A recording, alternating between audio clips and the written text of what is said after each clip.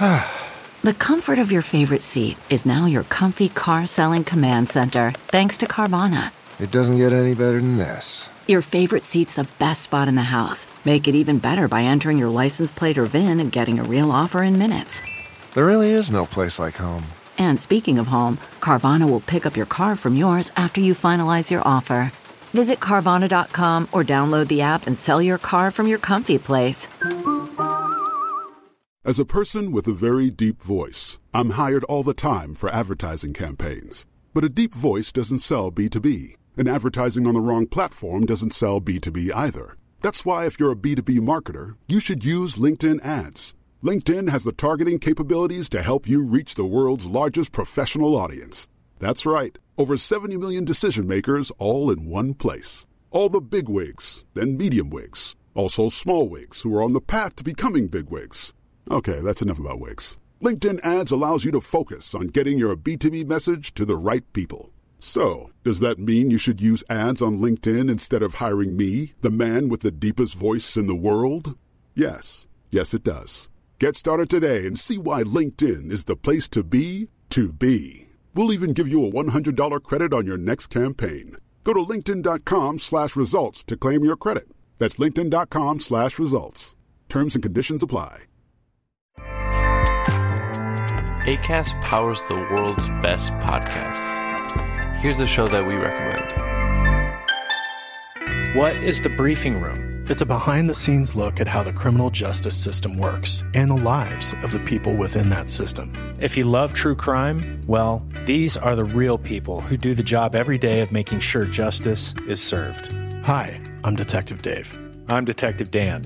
Together we have decades of experience in local law enforcement, a profession that we think is often misunderstood. So we're going to explore how to do it right, and we won't shy away from when it's done wrong.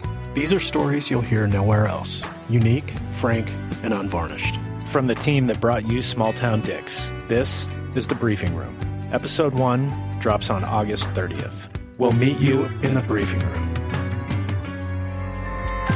Acast helps creators launch, grow, and monetize their podcasts everywhere. Acast.com.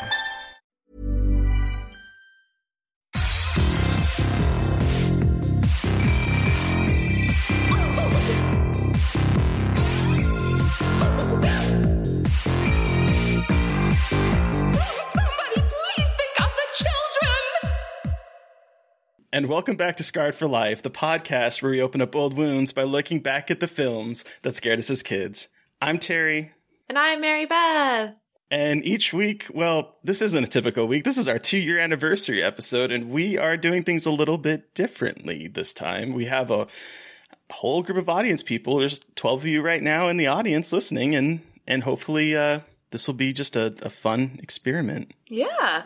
Super. And you can hear the trains go by my house live. It's very exciting for everyone. You can really see how glamorous it is to be a podcaster. So glamorous. But it's so funny because when we first started recording, I was in a different apartment where the smoke alarm went off all the time. We didn't have good microphones. And it's so funny to see where we are now, 2 years later, finally knowing how to edit things and having moved to different places, both of us. Yeah. It's so cool. What's wild is I went back to re-edit our first episode because I realized back then that when we put it out there, that episode still gets downloads. It's an introduction to the show. And so I was like, maybe I should go back and, touch it up a bit. And when I was doing that, I realized just how far we've come. We didn't understand noise levels. We didn't understand any of that kind of stuff. We were just editing through the software that came with the recording studio, and it was not good. So if you go back, you can listen to that episode again, and it'll sound a little bit better. But what I found when we did that, when we talked about the movies that we had recently saw, both of us had seen a movie that we ended up talking to the director about later. And that's, to me, is wild. That's wild to me, because it was The Vigil. So it was right after, it was The Vigil, and then also Synchronic. The Endless. That was the movie before that. And then we've talked to Keith Thomas about Phenomena. And then we talked to Justin Benson and Aaron Moorhead about X-Files and Home. How cool is that we started this off and we're like, we like movies and went to a film festival, and one day maybe we'll talk to these people, and like we're getting to interview them regularly. Like, it's just so cool. It's wild. It's just so wild. It's really wild because, like, I know, I never thought I'd be able to talk to people like that, or they would be interested in coming on to a podcast. I also never thought I'd be a podcaster. I was like, there's no way I'm ever going to have a podcast. And I have 2. Yeah. That's bonkers. Yeah, whatever. It's crazy. And it's wild to think, like, 2 years feels like no time at all, and also forever. Just in terms of, like, where we have both come from and been in, like, 2 years. It's crazy. And we started this podcast right after I moved back from Chicago. Yeah. And I had just gotten a new job, and I was, like, figuring out my life post-master's degree. And it's like, I always forget that, like, a lot of my growth professionally as a writer has come alongside the podcast a lot. And that makes me very happy. Yeah, I honestly, the podcast has opened up a lot of possibilities that I never even in a million years thought were possible. Sort of like, recording that audio commentary. I mean, it's just, yeah, what the hell that happened? Just weird. And Joe saying making many dozens of dollars now in the chat. No dozens of dollars yet. The only money I've made off of this is we did the commentary track. Someone sponsor us. I swear we're great. So, like I said, we're doing things a little bit different this time. And instead of talking about movies that scarred us for life, we wanted to talk about, as a kid, we wanted to talk about movies that we've seen as an adult that, like, really got under our skin. And I think one of the questions that we did get from Twitter might kind of help start this conversation a little bit, because JD on Twitter asked, what movies are your scarred for life movies from the last 5 years? Not necessarily watch once, never again, but something that truly scared or disturbed you. And, well, we're going to talk about one of those movies for me coming up in a little bit. But do you have any of those movies? I have a couple. Yeah, I think especially from the last 5 years, I think Violation is one of them. Oh. It's also one of my favorite movies from the last, like, 20 so years. Like, I love the movie, and I've seen it. Joe just said teen. Yes. But it's so incredibly well done, and it is so incredibly true to my personal experience with PTSD that it is just, like, exhausting to watch. But I love it because it is so well done. It's like a lot of the films that have terrified me the most and that have disturbed me the most, I absolutely adore them. I just don't want to put myself through it again. Like, the emotional experience is so intense the first time, I don't need it again. But I did watch Violation twice. Both exhausting, but both very good. That is an exhausting movie, I will say. It's really, really well done, but exhausting, yeah. Another one I want to mention real quickly is The Sadness. It's not out yet. It's a film festival one, but that is one of the movies that I've seen in recent memory. So yeah, that movie kind of fucked me up. Another one kind of in the same, not the same vein, but another sort of foreign film that I saw, like, 3 years ago that terrified me was the movie Terrified. I mean, this movie has come up a couple times on the podcast, but I saw it. It was one of my first films that we saw at Telluride Horror Festival, which was my very first film festival. I might have imbibed a little bit beforehand, and it absolutely rocked me to my core. Richard Waters, hello, my friend. Sorry, I know we're in the middle of recording the podcast, but friend of the show and previous guest Richard Waters just appeared in the chat. Tony Kaufman says, y'all know I love my fucked up movies. Yes, we do. But weirdly, out of everything I've seen, Nightcrawler is probably the movie I'm most hesitant to watch again.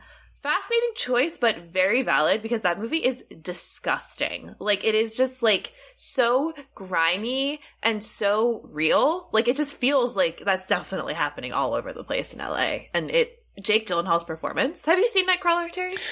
I have not, because it looks so grimy. Yeah, it is. It's really grimy. It makes you feel you need a shower after you watch it. Like, yeah. No, I've been meaning to watch it because, I mean, I love Jake Gyllenhaal, and he just looks kind of disturbing in this, which is a unique spin for him because he is such an attractive human being. But I just haven't. I don't know if gotten the courage to watch it because I mean I heard that it is really just kind of a grimy film. You should see it though; it's really well done. It's beautifully done. It captures Los Angeles really well, both the good and the bad. So I definitely think. Oh, that's funny that Chandler actually said this in the chat about the documentary series on Netflix called Killer TV. It is it's Killer TV. But it's like Chandler says, it inspired Nightcrawler. This is a guy basically in Brazil. He essentially Killer Ratings. Sorry, Steve got me right. Killer Steve Ratings. And I watched it together. Killer Ratings. Thank you, Steve. Where this guy who hosted this really popular TV show in his part of Brazil basically was caught planning killing so he could film it and get higher ratings on his show. It's fucking crazy. It's really good. It's absolutely bananagrams. So it did actually happen, and that sounds bonkers. Pretty gross because he was very much like, we have to get all the people who are drug dealers and murderers and gang members, and then he himself was participating in that violence, and it's quite something. Wow. Matthew says that they feel like a basic bitch for saying this, but no one's a basic bitch. But I'm afraid to rewatch 2020's Invisible Man. That hit home, TBH. And me too. Fair. I have not rewatched it, and I'm too I had a panic attack after I saw that in the theater. It's intense. That was the second to last movie because we did a double feature in the movie theaters of that and The Lodge, and those were the two last movies I saw before. That's right. I forgot that was the double COVID feature. hit. Wow, really set the tone for the next, year and a half. Yeah. Oh, so Chandler talks about Shot in the Dark. That's the one that he meant he was talking about. It follows a bunch of those camera crews going through LA each night. Oh, fascinating. Oh, okay. Because Killer Ratings isn't, exactly like Nightcrawler, but it's a similar vibe where this guy, set up murders so he can film them. Shot in the Dark. Wow, I hate that that's happened in multiple places. Were humans a mistake? Maybe they were. Quite possibly. Anyway, if no one else has any other films they want to throw into the chat, should we chat about the two films that you and I brought to discuss today? Yes, we should. Absolutely. Okay, so first up, let's take it to... I forgot that now everyone can see all the weird little dance moves I do while you're talking that I do every single time we record, and I just move my body like a noodle. And everyone gets to see me do that. And now you get to think about that while you listen and just see me kind of weave around. I just want to say that every single time that I start laughing before we hit record, chances are you're seeing why now. Because there's just some silliness that always seems to happen right before we record. And this is it. Okay, so let's take it to Japan. I want to hear about Noroi. For those that aren't familiar, I have a brief synopsis that I will read. It's a documentary filmmaker explores seemingly unrelated paranormal incidents connected by the legend of an ancient demon called the Kagutaba. Kagutaba.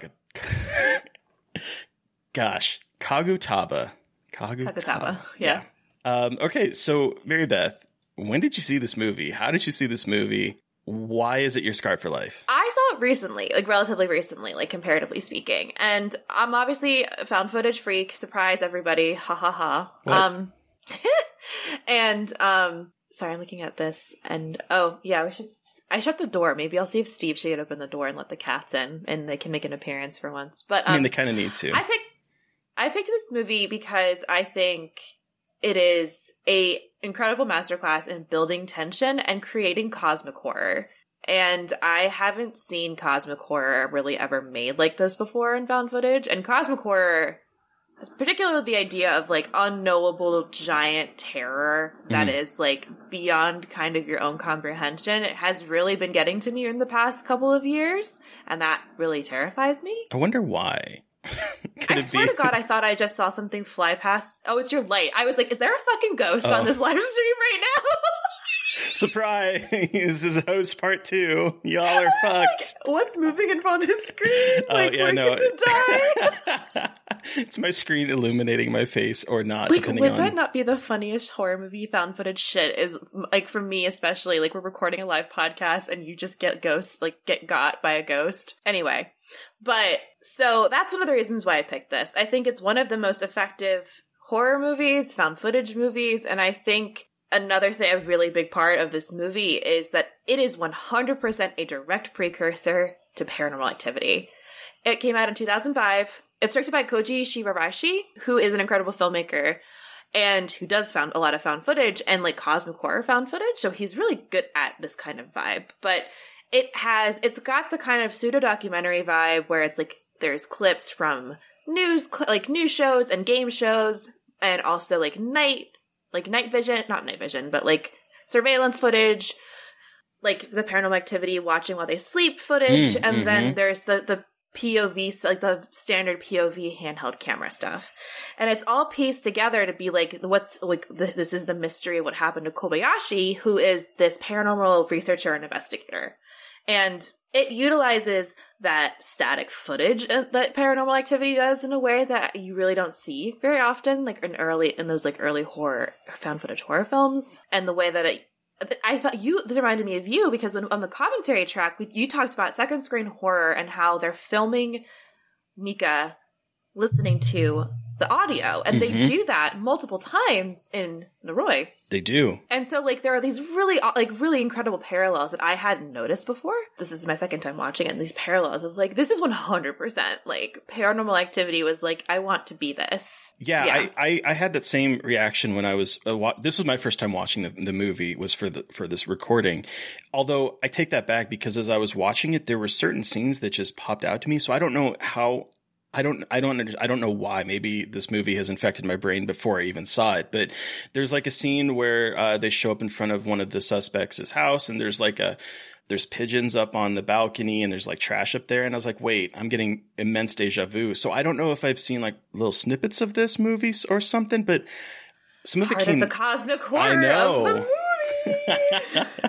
Yeah, but okay. So when I was watching this, the thing that immediately jumped out to me was there is a scene in which this woman is hearing noises in her place, and she wants to be filmed sleeping. So they set up a camera station on her bed, and she gets up out of bed in the middle of the night, stands there for a few moments, and I'm like, oh, this is giving me Paranormal Activity vibes, and then does something spooky, and I'm just like, okay, obviously the creators of Paranormal Activity probably saw this movie and were taking from it, because it's too much of a direct correlation, I would say. Yeah, I know. And I love it, because it's just like another reason why everyone should watch this movie. And it's streaming on Shudder, and it's it's really hard to find, except now that it's on Shudder. So please watch this, just as flagging that now. But yeah, I talk a lot about how Paranormal Activity is like this big touch point for found footage, especially in like Western audiences, but like just looking at what existed outside of the United States, and how a lot of those films are like integral, and what not just found footage, but like what horror cinema looks like today. Like so many movies like Invisible Man pull from Paranormal Activity in those shots of empty hallways and stuff. So the first time I saw it, I was so taken by like the whole thing that I didn't necessarily make those parallels yet. Yeah. So yeah, sorry. There's also a massive train going by my house right now. So peek behind the curtain, y'all. I know you said that you saw it more recently. But what about it stuck out to you when you first watched it? What was it that just got inside your head? This sense. Okay, so the way that I would describe it is like the cosmic horror of it, and that sense of absolute randomness, but also almost like it was like a contagion. Okay. So there's two parts to it. So the randomness to me got to me because the film begins with Kobayashi is visiting this woman who says, I'm hearing like babies cry in my home, which is creepy in and of itself. Yeah. And he has written books. He's made multiple, like he's known for being a paranormal researcher. So he's called by this person to be like, hey, what the hell? And he's like, yeah, that's pretty fucking weird. And getting, like, just by happenstance, this person calls him, and he falls into this, like, huge, like, demonic conspiracy thing. Mm-hmm. And that kind of really fucked me up in terms of like the randomness of it all. Like, what if he hadn't been called by that person and he wouldn't have gotten involved in it? Or is it an inevitability thing, which is like the other film we're going to be talking about? And like, was he always doomed to fall into this? Like, you know what I mean? Like, there's this sense of just complete hopelessness in terms of how he got involved or how he could avoid it, you know, and that also gets to me. But the other thing is that the events of the film feel much bigger than what's going on in this little nugget of what we capture. Because, you know, Kobayashi is the centerpiece of the movie, is like the main character. But then, you know, you have 7 people who commit suicide who were apparently associated with the cult that's in this movie. And so it's like, there's something bigger kind of going on, and yeah, it's like centered upon this one like ancient ritual for like one demon, but it feels so much bigger than that. And that sense of scale, but how it was captured, how this movie is able to capture like the incomprehensibility of that scale, if that makes sense, you know what I mean? No, it does. And the way that the movie is able to capture that and kind of be like, this is bigger than one person, but we only have this one lens to look at it through. That's terrifying. And also it happens in his movie Occult, which is incredible. It's on YouTube if you want to watch it. That one is even more cosmic horror, but again, similar found footage vibe of like being able to you are capturing just one sliver of a giant cosmic event, and you cannot even begin to put together the pieces of what's actually happening. Yeah. You know, and that's cool as hell. That it is. You know, what you're talking about there about the sort of patchwork, because for those that haven't watched this movie yet, and I would really recommend going out to check it out. Like we kind of talked about, it does pull a variety of different, sort of like filming perspectives. So there's a game show, for instance, where we meet one of the characters who is on this like variety hour in Japan, and they're trying to test kind of kinetic ability, psychokinetic telekinesis in these kids. And this one kid is able to draw everything that is inside this little tube of like a film tube. She's able to draw everything that's in it, except one time where she draws a face, a mask. And it's this face that is constantly repeated throughout this entire movie in a variety of different aspects. So you have that going on. There is the story of this, he's called a super psychic, and he's dressed, it's kind of almost like a comedic relief moment where he shows up and he's all in aluminum foil. He has an aluminum foil hat. He's wearing aluminum foil on his outfit. His entire home is decked out in aluminum foil, and he comes across as one of those sort of like people that are afraid of, you know, rays from the sky or aliens listening in on him. It reminded me a little bit of Signs with the kind of hats that they put on. Mm-hmm. And he's all decked out in this, but he sees he keeps calling them ectoplasmic worms that he's seeing crawling all over everyone. So he's talking about this. You have this woman who is an actress who goes on one of these shows that's out there exploring spooky things, and she sees something out there, and it's something that you don't see until they play the footage back, and then they point out that there's someone standing behind her. There's all these little things that are just put together as like this patchwork for something that is much more massive than the sum of one or two people. Exactly. And the reveal at the end, there's two kind of reveals at the end, really. But the first reveal, which is like, I think the night vision footage that are a lot of screen caps, when you realize what the ectoplasmic worms are, you're like, girl, no. There's a moment where they find one of the women, one of the little girls, and she is being covered with these ghostly fetuses that are just crawling on her and on the shrine. It's the background of my phone. And it was absolutely horrifying. But the worst is when they don't have the image yet, and you just hear the sound of them. Like, I had my headphones on, and they were like, so fucking gross. It's gnarly. It is gnarly. I was not prepared for that image. I was like, okay, whoa. So that reminds me, this is your first time seeing this. So tell me like your overall thoughts and experience watching this for the first time. because I'm very excited that you got to see it. Finally. I am too. Okay, so I will say I do think it's a little slow. And I think that's part of the reason that I stayed away from it for like a while, because it's 2 hours long. It is a little slow in spots. Just kidding. But it has that sort of, what I liked is how you're talking about the reason why it scared you was this sort of like dread that is sort of compounding through it. So it is slow. And it does take a little bit of effort to get into, but once I was like enraptured and I figured out what was going on, it was like the screws were getting cranked the entire time. And so there is that ratcheting sense, and it is a slow burn in that regard that is going on for almost 2 hours.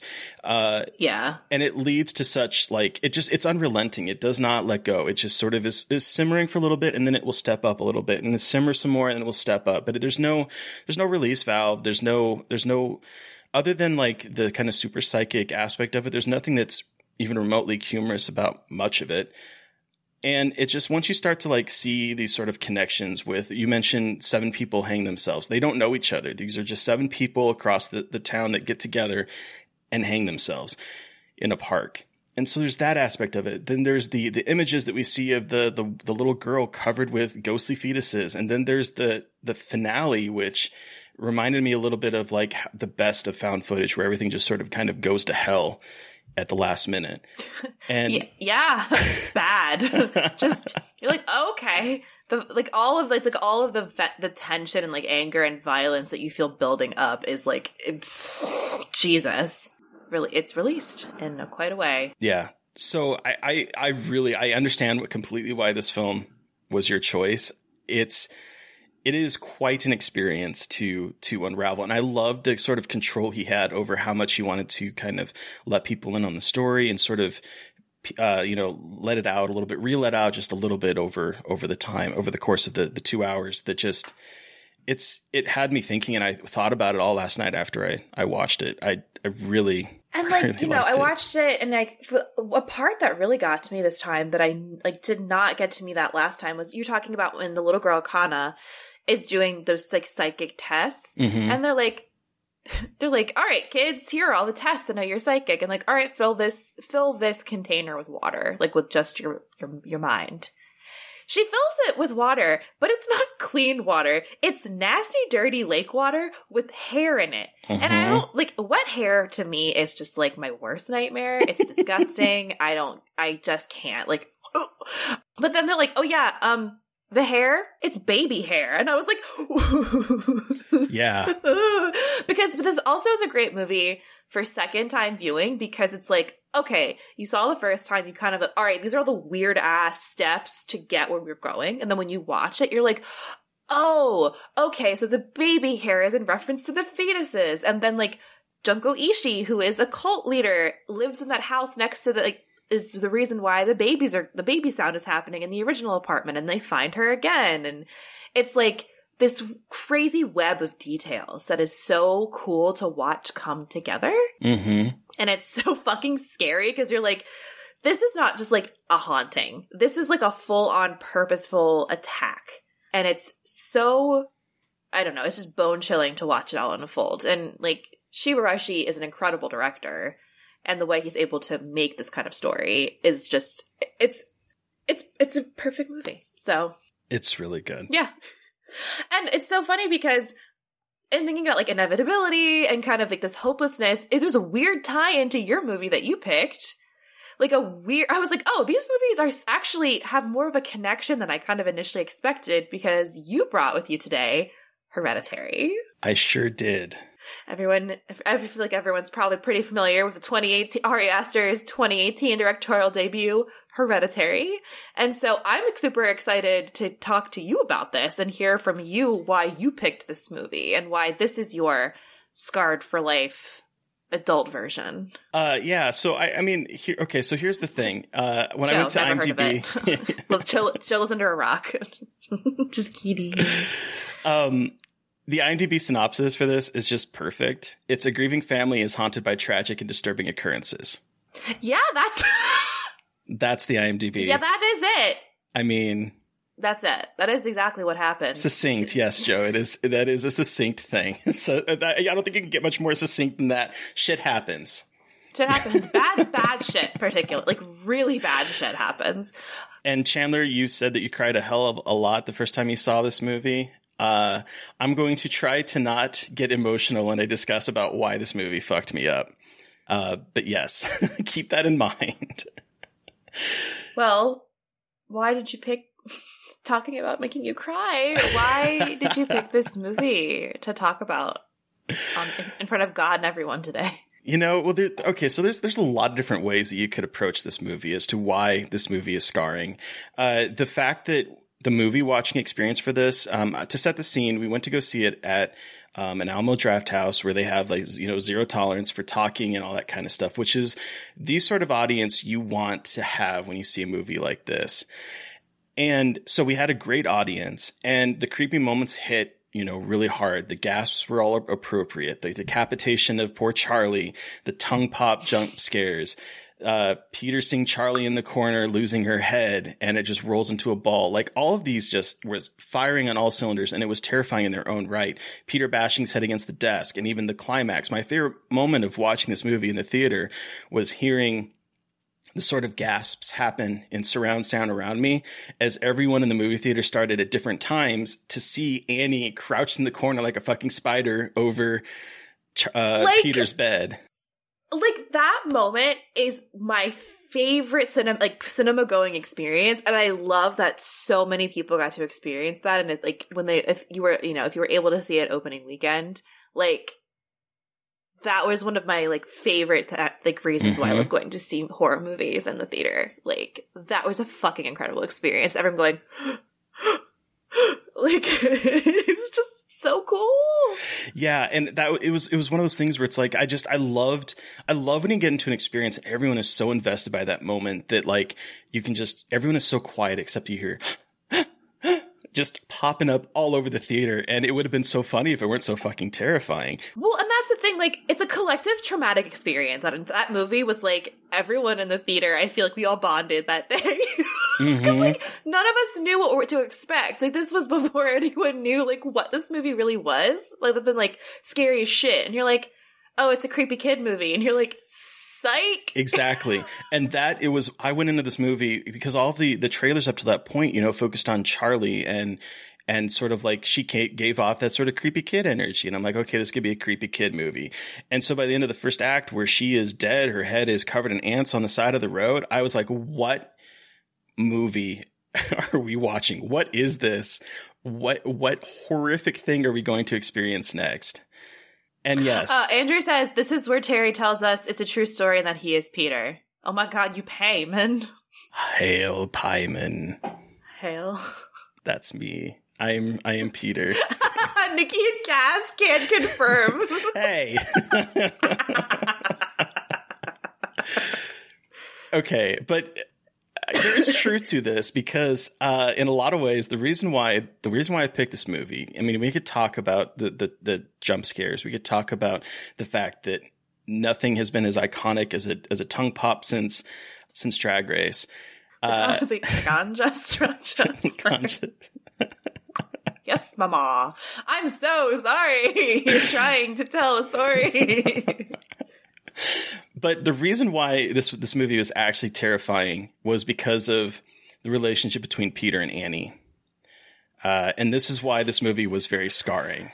Because from the very beginning, even before shit is hitting the fan between them, Peter's walking on eggshells around his mom. There's the scene early on in the film where they are going to go to the party, and he's trying to delicately talk to his mom without saying anything that's going to cause her to blow up at him. And so he's sort of talking around it, and he does this thing that I remember doing when I was a teenager, where it's sort of okay, I'm going into the lion's den. There's a snake in here. I want to be careful and not rouse it so that it lashes out.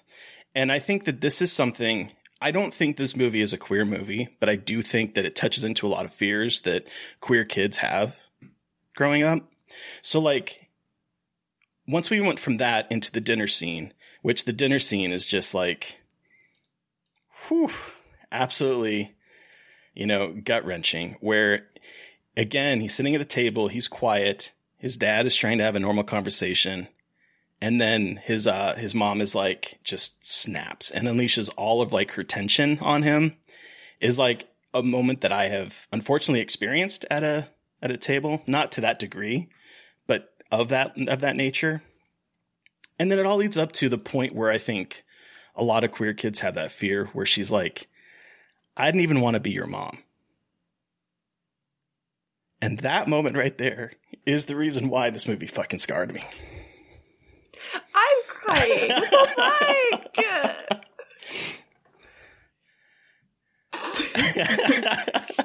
Sorry to bring the mood down. Welcome to the live stream. We're crying on camera. Yeah, so that moment where Terry, oh my god. Where she says that, and it's in a dream and he doesn't know that she says it. But the fact that that intent is there is like, whew, that like was like a knife in my chest of like every fear that I had growing up. Oh, Terry. God. Jesus. And then I cried mascara into my eyes. Yeah, Andrew, your version was funnier, but like that's the thing about this movie. Like, it's not just scary. Like, it really does play on those family dynamics. Because I saw a lot of like my familial relationships in a similar way in that too. And like, it's not, the horror didn't like this. The bad shit didn't make her like that. Like, she was always like that, and that's fucking terrifying when you realize that like she's not thinking this because of like payment. She's thinking this because she's thought that for a long time, like in her own heart. And that's terrifying. And, you know, the thing is that what I think is so great about this movie and what I love rewatching it for, because I think I've watched this now like 5 or 6 times, and every single time I come away with something new from it. Are we okay? I think it's even like taking out the emotional aspect of it. I think it's such a well-constructed film. And the thing that like I really, as I was thinking about what about this movie scarred me, and the thing that I was trying to focus on is the fact that I never really realized it. I guess maybe I did know this before, but like I never really realized how much Annie is the protagonist of this movie. This movie is about her. It's about this woman who had a terrible upbringing, whose father starved to death, whose brother kept saying that his mom was trying to put people inside of him, who escaped that and has her own life. And then her mom inserts herself back into it and is doing the same things over again. And so it's like this idea of this trauma that is constantly repeating. And so it's not necessarily that she's a bad person. It's just the fact that she has been raised to this, and this is her life experience. And so it adds a sort of like fatality or a fatalness to it, where it's like, it's so nihilistic, but it's like there's no other possible outcome for this movie than what is happening here. Even if you strip out the supernatural elements to it, this family is going to explode and implode on itself just because of the history of trauma that is becoming this circular whirlpool that no one can escape. Yeah. And it's depressing, but it's so well constructed in that regard. Man, I fucking love that movie. But it is incredibly well constructed, and like, you know, like you're saying, like I picked up on some of that when I and the like a bunch of hundreds. I've not watched this movie hundreds of times, and the several times I've watched it, but like not to the degree that you just described. Which is really cool that like this is a movie you can keep extracting things out of, especially because as you rewatch it, you really do start to feel that inevitability and that kind of hopelessness that is like used an entire film, that not just through like the payment aspects, but through the family trauma and the cyclical nature of family trauma, and trying to like undo all of that and not being able, and like it's just fundamentally not being able to unlearn those things.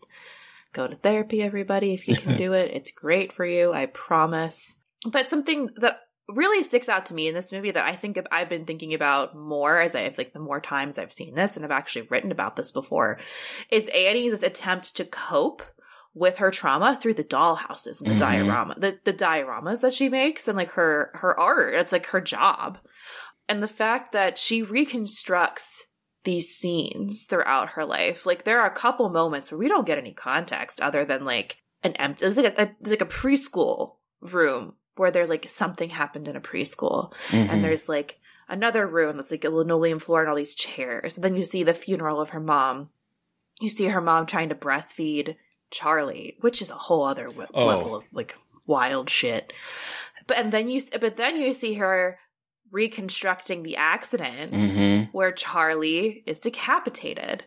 And, you know, her husband walks in and is like, what the fuck are you doing? Right.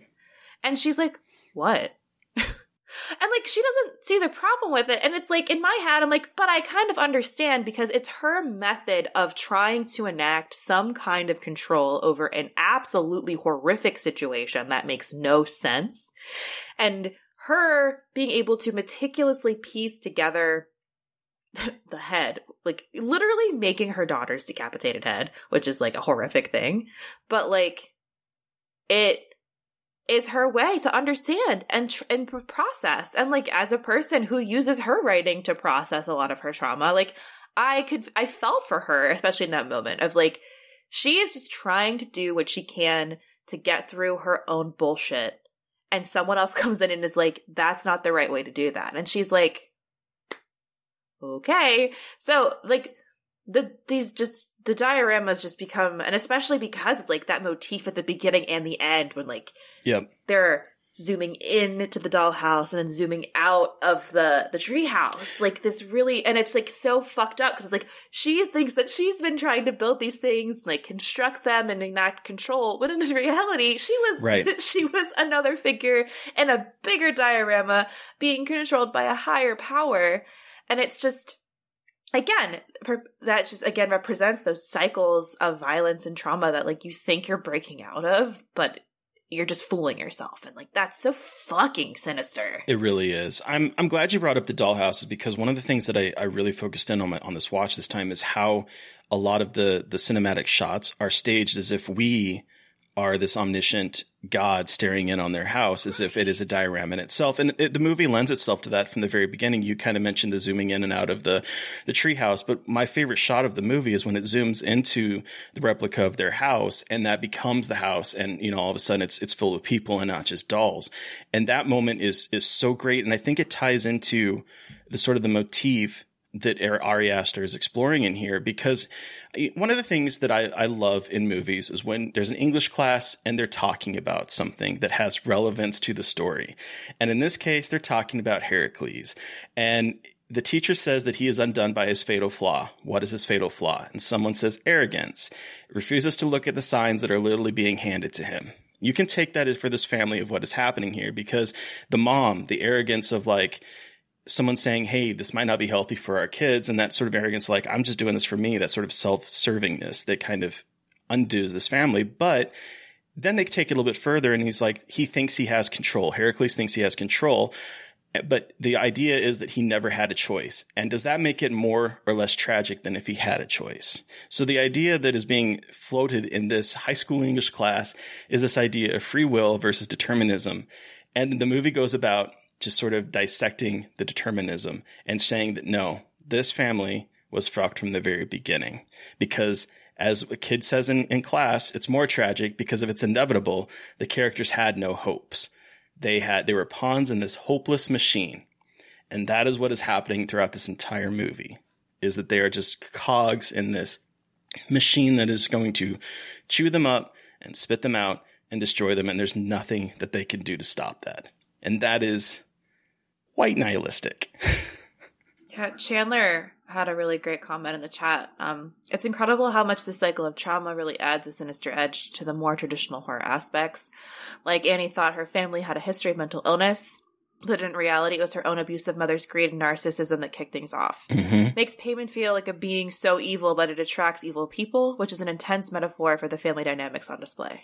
Ugh, rough. Correct. It is very rough. That is very rough. Yeah. And that's true. And it's just, every time I'm like, someone want to watch this movie with me? They're like, please don't make me watch this. But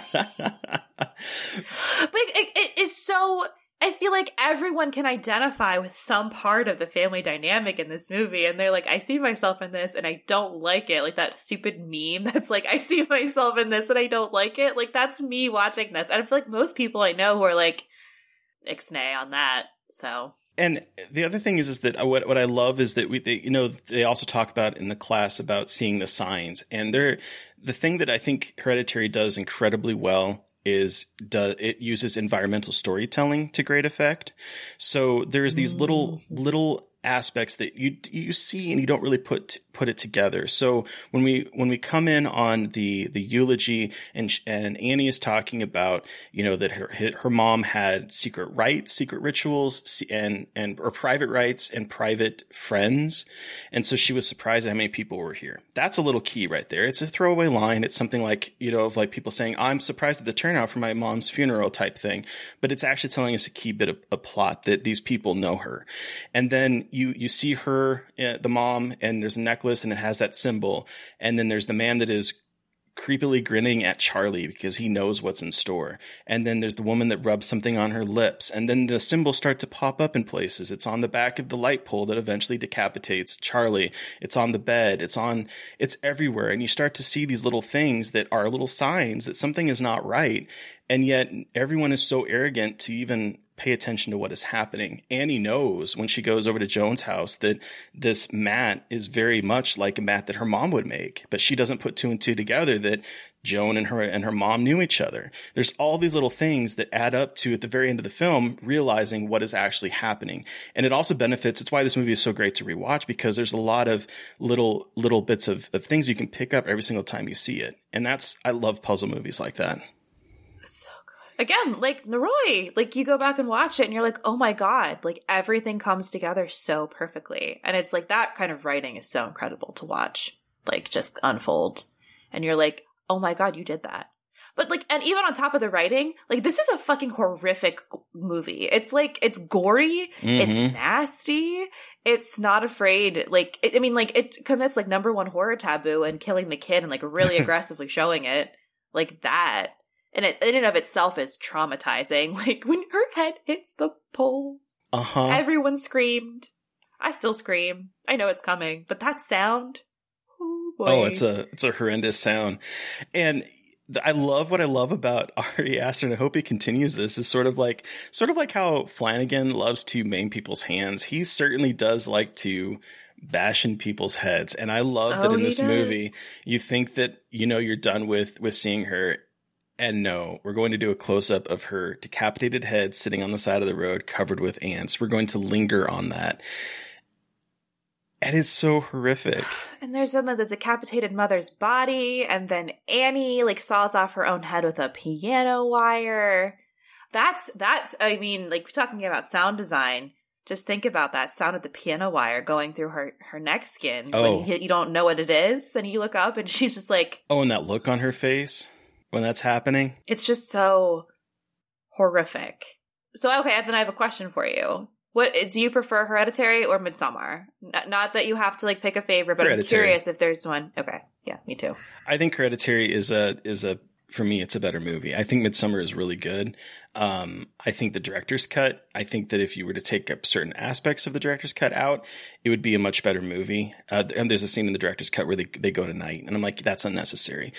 Keep it in the daytime, but like a lot of what the director's cut added in, I think adds a lot to that story. But I do think for me, this 2-hour movie is the perfect movie-going experience. And I think that I don't think he's going to be able to make something as good as Hereditary again, to be perfectly honest. And not that anything else can be bad. Aster. So what happens when you start at the top of your game? I mean, it's like you blew it and won. I mean, think about like how many fantastic first-time directors we've had over the last, 5-6 years, from Jennifer Kent to Jordan Peele to Ari Aster to Eggers to we really have had some good ones. To Julia Ducournau. I mean, you know, they come swinging out the gate with these fantastic films, and then they take like a weird side dip. I mean, Midsommar is not what I would have expected from Ari Aster. The Lighthouse isn't what I would expect from Eggers. The Nightingale and Ken. The Nightingale. But The Nightingale is incredible. Yeah. It's just very different. Whew, I just rewatched that one recently and I want to die. I still haven't watched that. I want to, but like, I feel haven't seen it? No, I feel like I have to be in no. I feel like I have to be in a specific kind of mood because it's long. And, yeah, it's long, but it's brutal. Every minute is needed in that movie, but it's fucking brutal. Yeah. Wait. Ari Aster's next cast, Parker Posey, Nathan Lane, Patti LuPone. His next movie. What the fuck is the next movie? Where have I been? Under a rock? Probably. His next movie is called Disappointment Boulevard. Jesus. It's filming right now. And it's again with these, IMDb plot summaries that don't say anything. A decade-spanning portrait of one of the most successful entrepreneurs of all time. Oh, that sounds boring. Sorry. But it has Joaquin Phoenix, Michael Gandolfini, Amy Ryan, Nathan Lane, Patty LuPone. Is it going to be scary, or is it going to be like a normie movie? I'm sorry, that's so rude. It's not a normie movie. Is it going to be like a drama? Well, so there's trivia on here that says it's a feature-length version of Astor's early short film Beau, but with a different title and story structure. And Beau has a much more evocative description, because I looked it up today, and it's a neurotic middle-aged man's trip to visit his mother is delayed indefinitely when his keys are mysteriously taken from his door. He is subsequently haunted by an increasingly sinister chain of upsetting events. That sounds like my OCD. I'm excited if that's the way it goes. If I can't find my keys, I'm like, I'm broken for the rest of the day. So if that is true and it is pulling from it, there is definitely some horror aspect of it. But I mean, that was just anyone could edit IMDb stuff, so who knows? That's very true. Like, who the fuck knows if what actually is true or not? Okay, fascinating. Well, I'll go see all of his movies. So I'm just looking through the comments. Yeah, Matthew, the sound design is so good in Hereditary. Okay, and so Matthew did say that he loved what I said, but he doesn't know if he would call Annie arrogant. I tend to fall in line with what Ari Aster said, that if she ever consciously admitted what was going on, she'd be completely destroyed. And I can see that, absolutely. That is an absolutely valid point. I think in terms of the sort of framing metaphor of like Heracles and arrogance, I think that there is sort of, if not arrogance, then I will say I do find that I think Annie is a very selfish person. I think that everyone in that family is very selfish. And I think the fact that they can't necessarily see their own culpability in it, because the thing that causes the dinner party blow up is this idea that she says no one can take responsibility for their actions. And so she's saying this as sort of like attacking everyone else, but at the end of the day, she also is culpable in that as well. And I do think that is a blind spot for every single character in this movie. Like, personally. She made him take her to the party. I mean, that was kind of a low blow, but I mean, yeah, but who hasn't said a fucked up thing in a fight with their parents before? Yeah. Oops. So yeah, those were the two films that we wanted to discuss with everybody. But we also wanted to open it up for some Q&A. We got some great questions on Twitter that we can go through. But if any of you guys in the chat have any questions you want to ask us, if you want to call in, just let us know. If anyone wants to try out the fancy call-in feature, please do. You can just, if you're on a computer with Chrome, you can just call in and we can hear your beautiful voices if you want. But if otherwise, you can post in the chat. I will start off with, Tony Kaufman is here, but Tony put on Twitter, who are each of your top 3 dream guests? So, Mary Beth, I'll toss it over to you first so I can think. Go! Oren Pelly Ooh. From Paranormal Activity. Coralie Farge from Revenge, director of Revenge. Toni Collette. Those are great choices. What about you? For me, number 1, Heather Langenkamp from Nightmare on Elm Street. Yeah. Oh my god. I'd love to chat with her about her acting career, about working with special effects, because her husband owns a special effects shop that has done effects, and she's worked on effects for different movies. I think she'd be a fascinating person to talk to, and she was sort of the reason I fell in love with modern horror movies was her performance in that movie. So I would love to talk with her. I would really like to talk with Ari Aster. I think that'd be a good one. A phenomenal discussion. And honestly, I would really like to talk with Nia DaCosta. Oh, that would be really good. That would be really good. But those would be those 3 for me. But there's so many guests I would love to chat with. But those are like the ones that immediately came to mind. Josh, I'm still waiting for Katya or Trixie to accept to be on. Oh my God. If Katya came on the show, I would absolutely die. It would be so much chaos. It would be incredible. I would love to have Katya or Trixie, but I'd love to have Katya in particular. I'm a Katya stan. Would be really funny. I feel like she's more of a horror queen to me, but... Oh, Nikki, my bestie, asks if she ever told me the story about the time she nearly killed her nephew. he did a random tongue click and he nearly ended his life right then and there. It's like a year or so ago. So not even that recent, but it still messed me up. It nearly ended his life right then and there. The tongue pop heard around the world. He knew, did he know what he was doing? Like, did he know what that, like, was he just doing it randomly, or did he, like, was he very pointed in his execution of the tongue pop? I feel like that's an important... Yeah, you know, dude. You're just being a 10-year-old.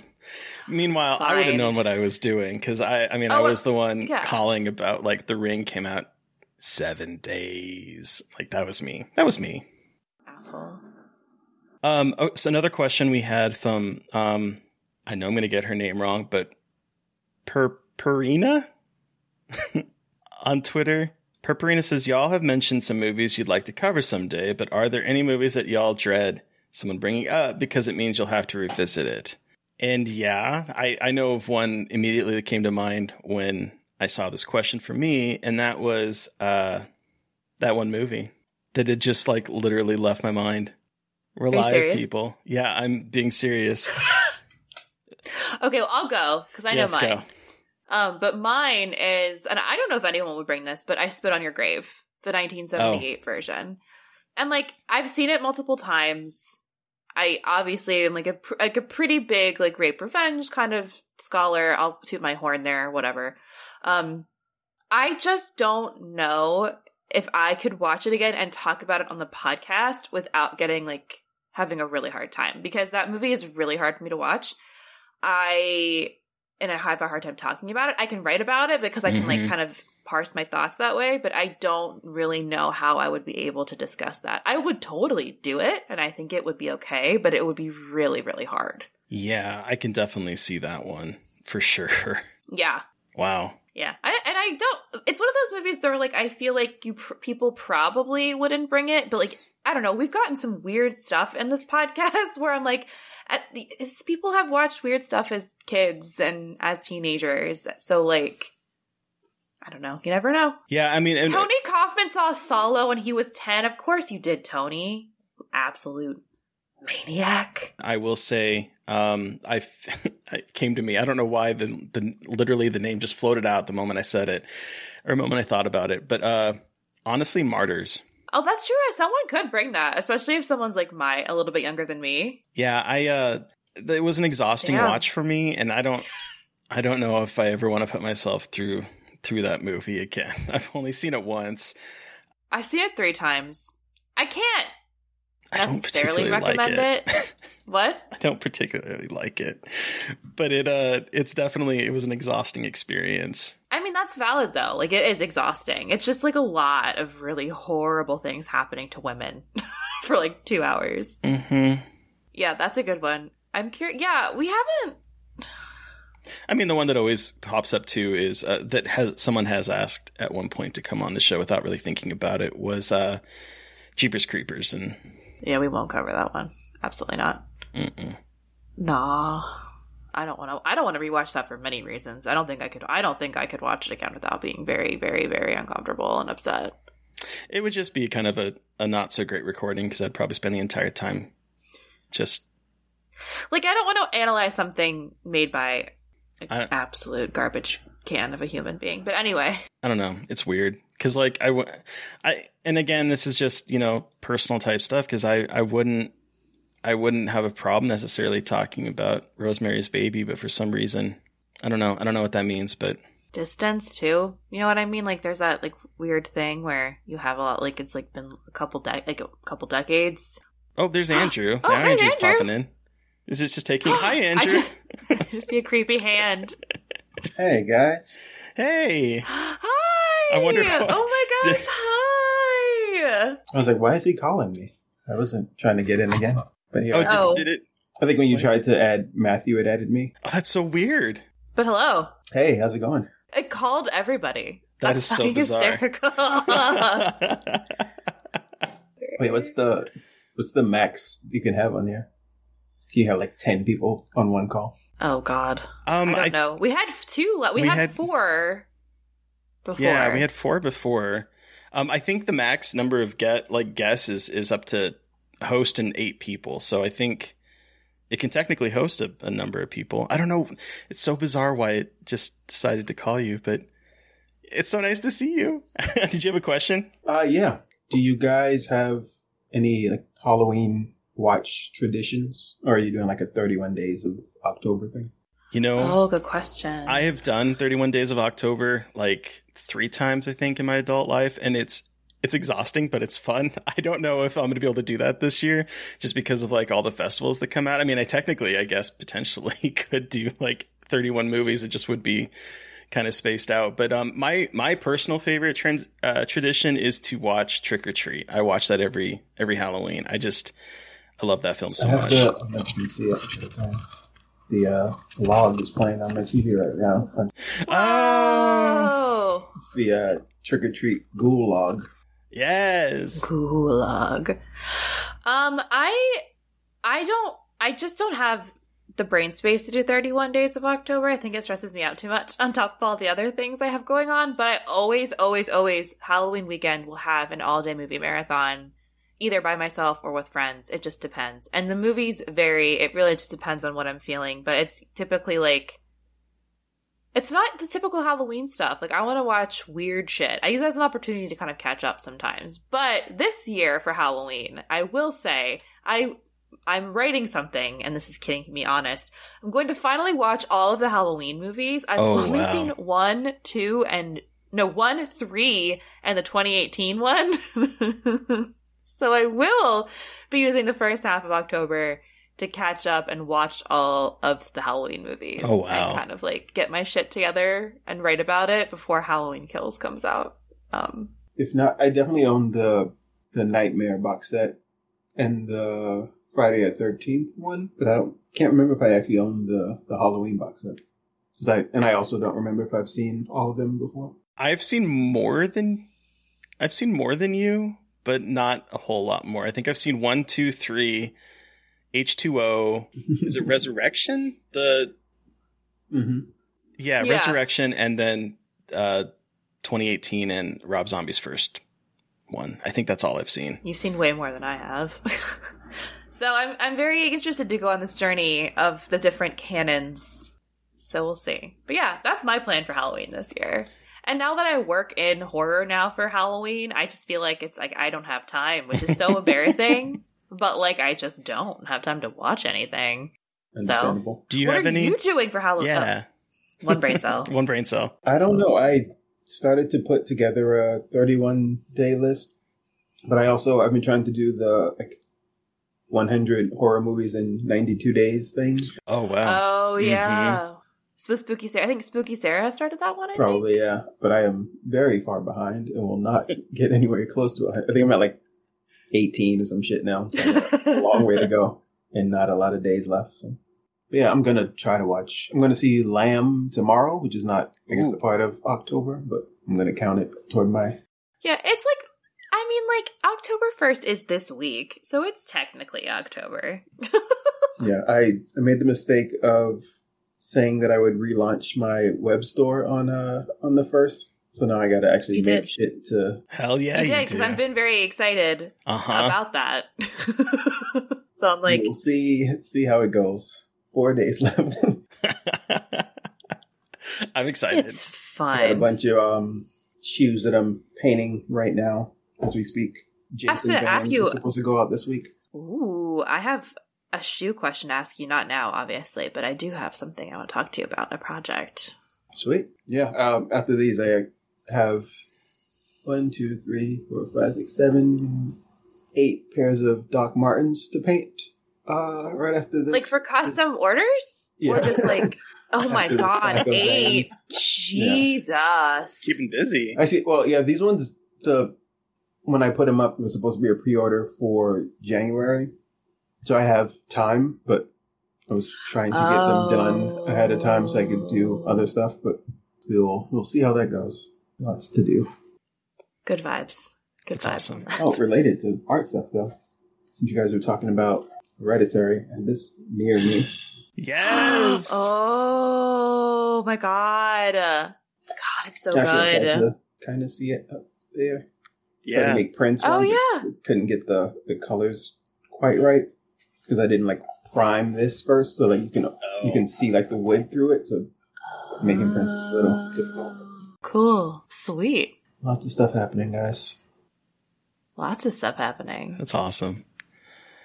Thanks for popping in. It's so great to actually see you while we're chatting. Let's listen to Andrew's episode. It's so good. It's a good one. I was gonna say when we recorded, it was before you guys switched to video stuff, so I didn't get to see you when I was speaking to you. But here we are. Here we are. Here we are. Well, it was lovely to see you. Yeah. Have a good night, guys. Terry, what's been your favorite episode? I will ask you that question from my heart. Ooh, my favorite episode. My favorite episode is Amy Seimetz with The Gate. There's something about that episode, and I guess I was not expecting. It was probably like our first, because she's a legit movie star. I mean, she was in Pet Sematary, she was in Alien Covenant. So on top of being like this independent director who's making, some wild, fun, independent horror films, she's also in some big studio pictures. And so I think I was really nervous going into that one because I didn't really know what to expect in terms of that. And it was such a lot of like behind the scenes maneuvering to get that to actually happen. Yeah. That we didn't know until we were actually recording whether it was actually going to happen or not. So that episode, the fact that it just kind of went where it did, her dark sense of humor, the way she was talking about her father's ashes and sending them up into space. Oh my God, firework. Like, I was not prepared. And then when there was dead silence after that, and she's like, "Are you guys still there?" Because we were just not prepared for how she went.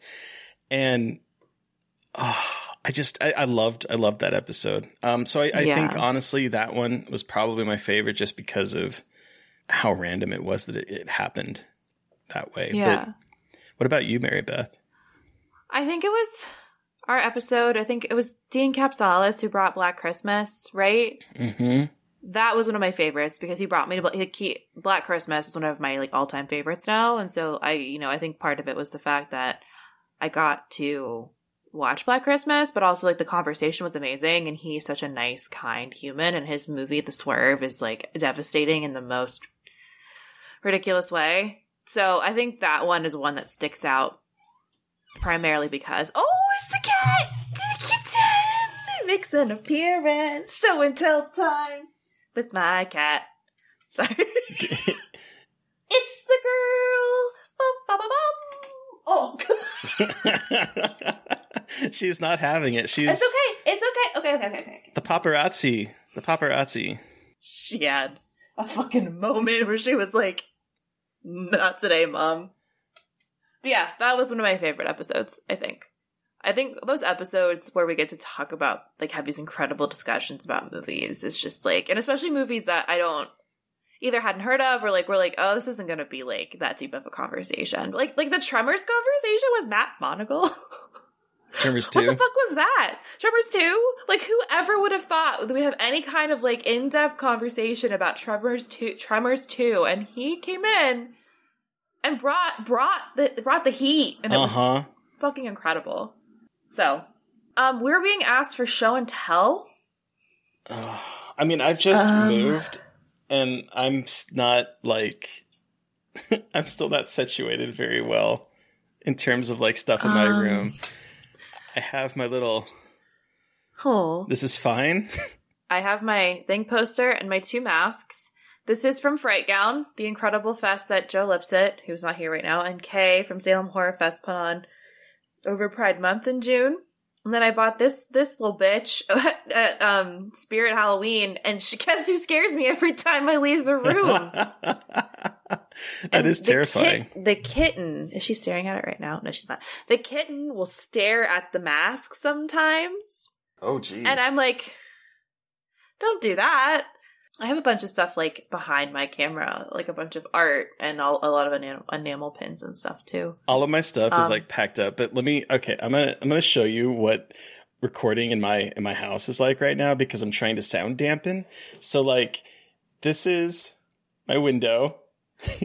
I have things hanging there to try to block the sound. I have to the right of me a box that I've draped over shirts on because I'm trying to again dampen the sound. So my room right now is not exactly Horror Movie Central, unfortunately. Yeah, and I'm getting more and more Horror Movie Central because so Steve is a horror person, but he's not as much of a horror person as me, which is like, so he's like a normal person who doesn't want Halloween all the time in the house. So I was like, but I want Halloween all the time. So The Office is slowly becoming Halloween all the time. This is my Halloween all the time space. I still have spooky shit in the living room. Like, it's gonna leak out everywhere. Like, our bedroom, I have like a Scream poster and a Final Girls poster and stuff. So, but yeah. So Justin wants to know where your Matthew Lillard tea comes from. Super yucky! It's a crop top.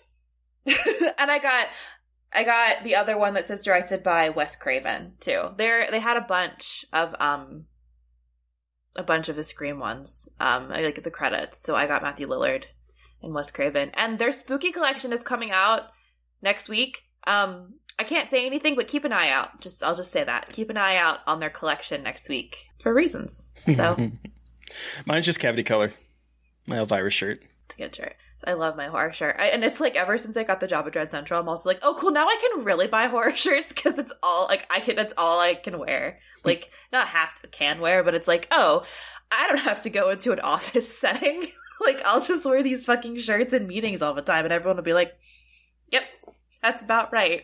So, even more money on horror shirts. I literally have an entire dresser drawer that's overflowing with just horror t-shirts. All I wear is horror t-shirts anymore. I think I need to get rid of a lot of my clothes for more horror t-shirts. I literally just dropped like the most money I've ever dropped on a fucking shirt the other day. What is wrong with me?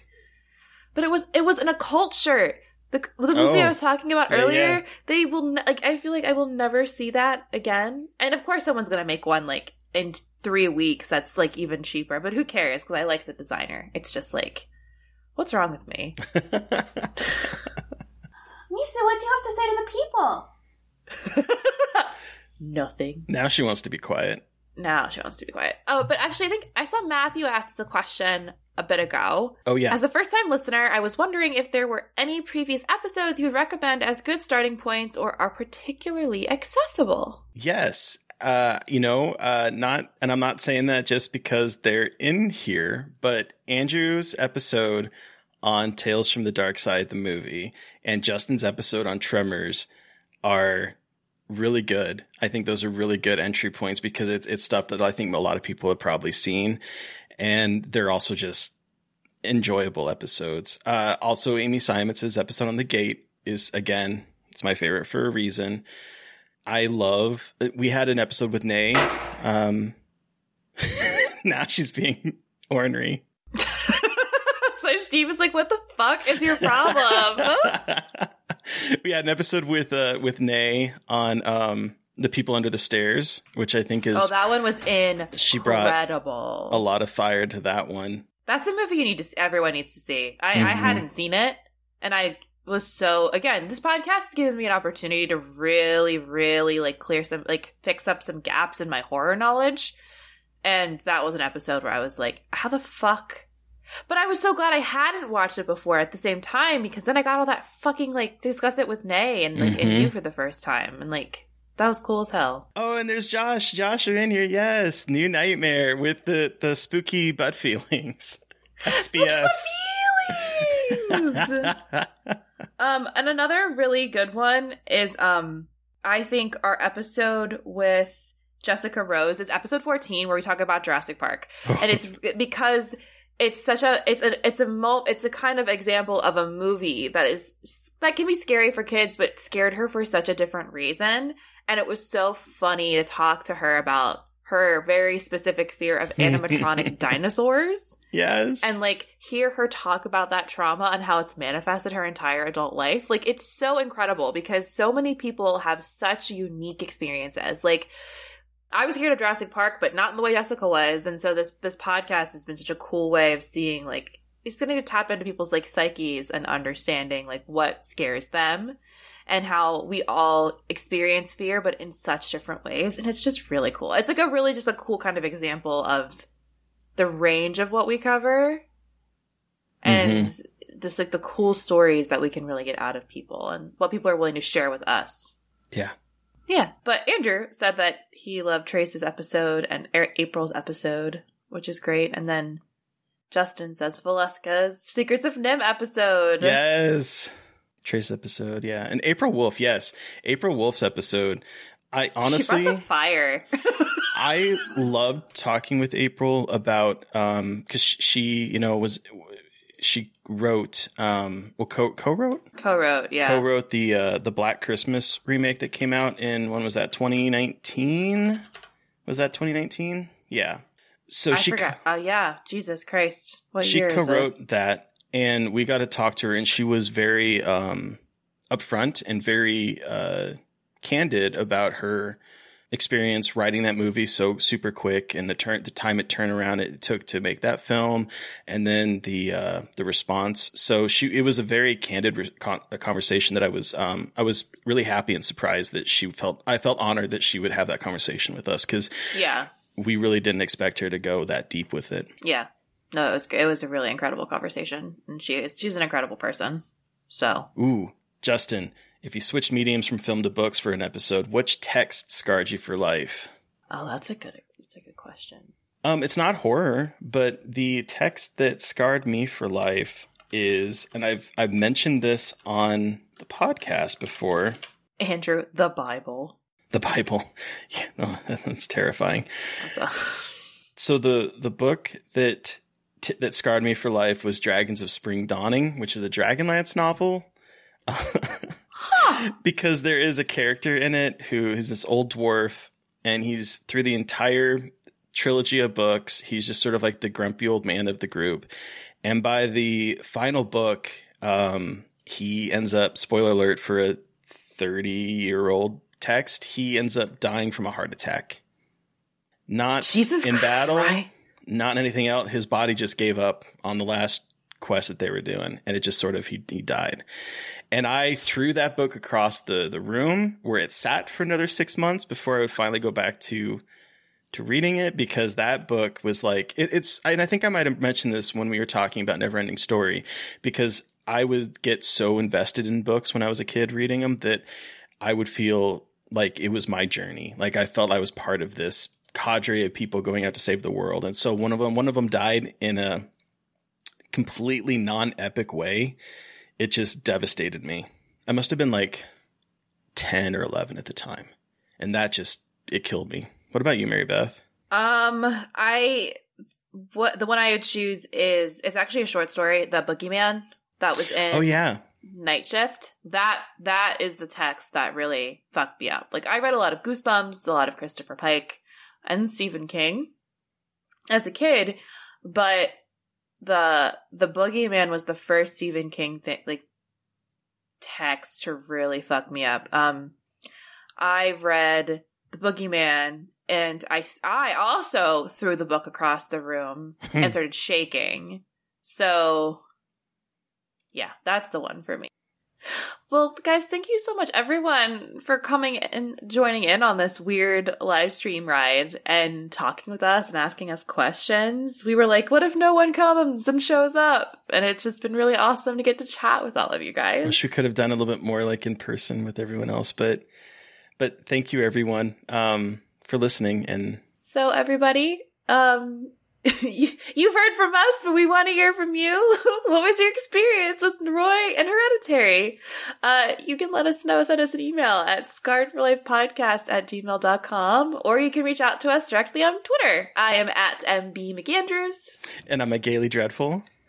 And of course, don't forget to follow the podcast on Twitter at Scarred Podcast. And please don't forget to review, rate, and subscribe. Please. Thank you to Eric Power for our artwork. Thank you to Sean Keller for our music. Thank you, everyone, for listening, both live and on the recorded episode. Please stay safe out there, but most importantly, stay creepy. Until next time.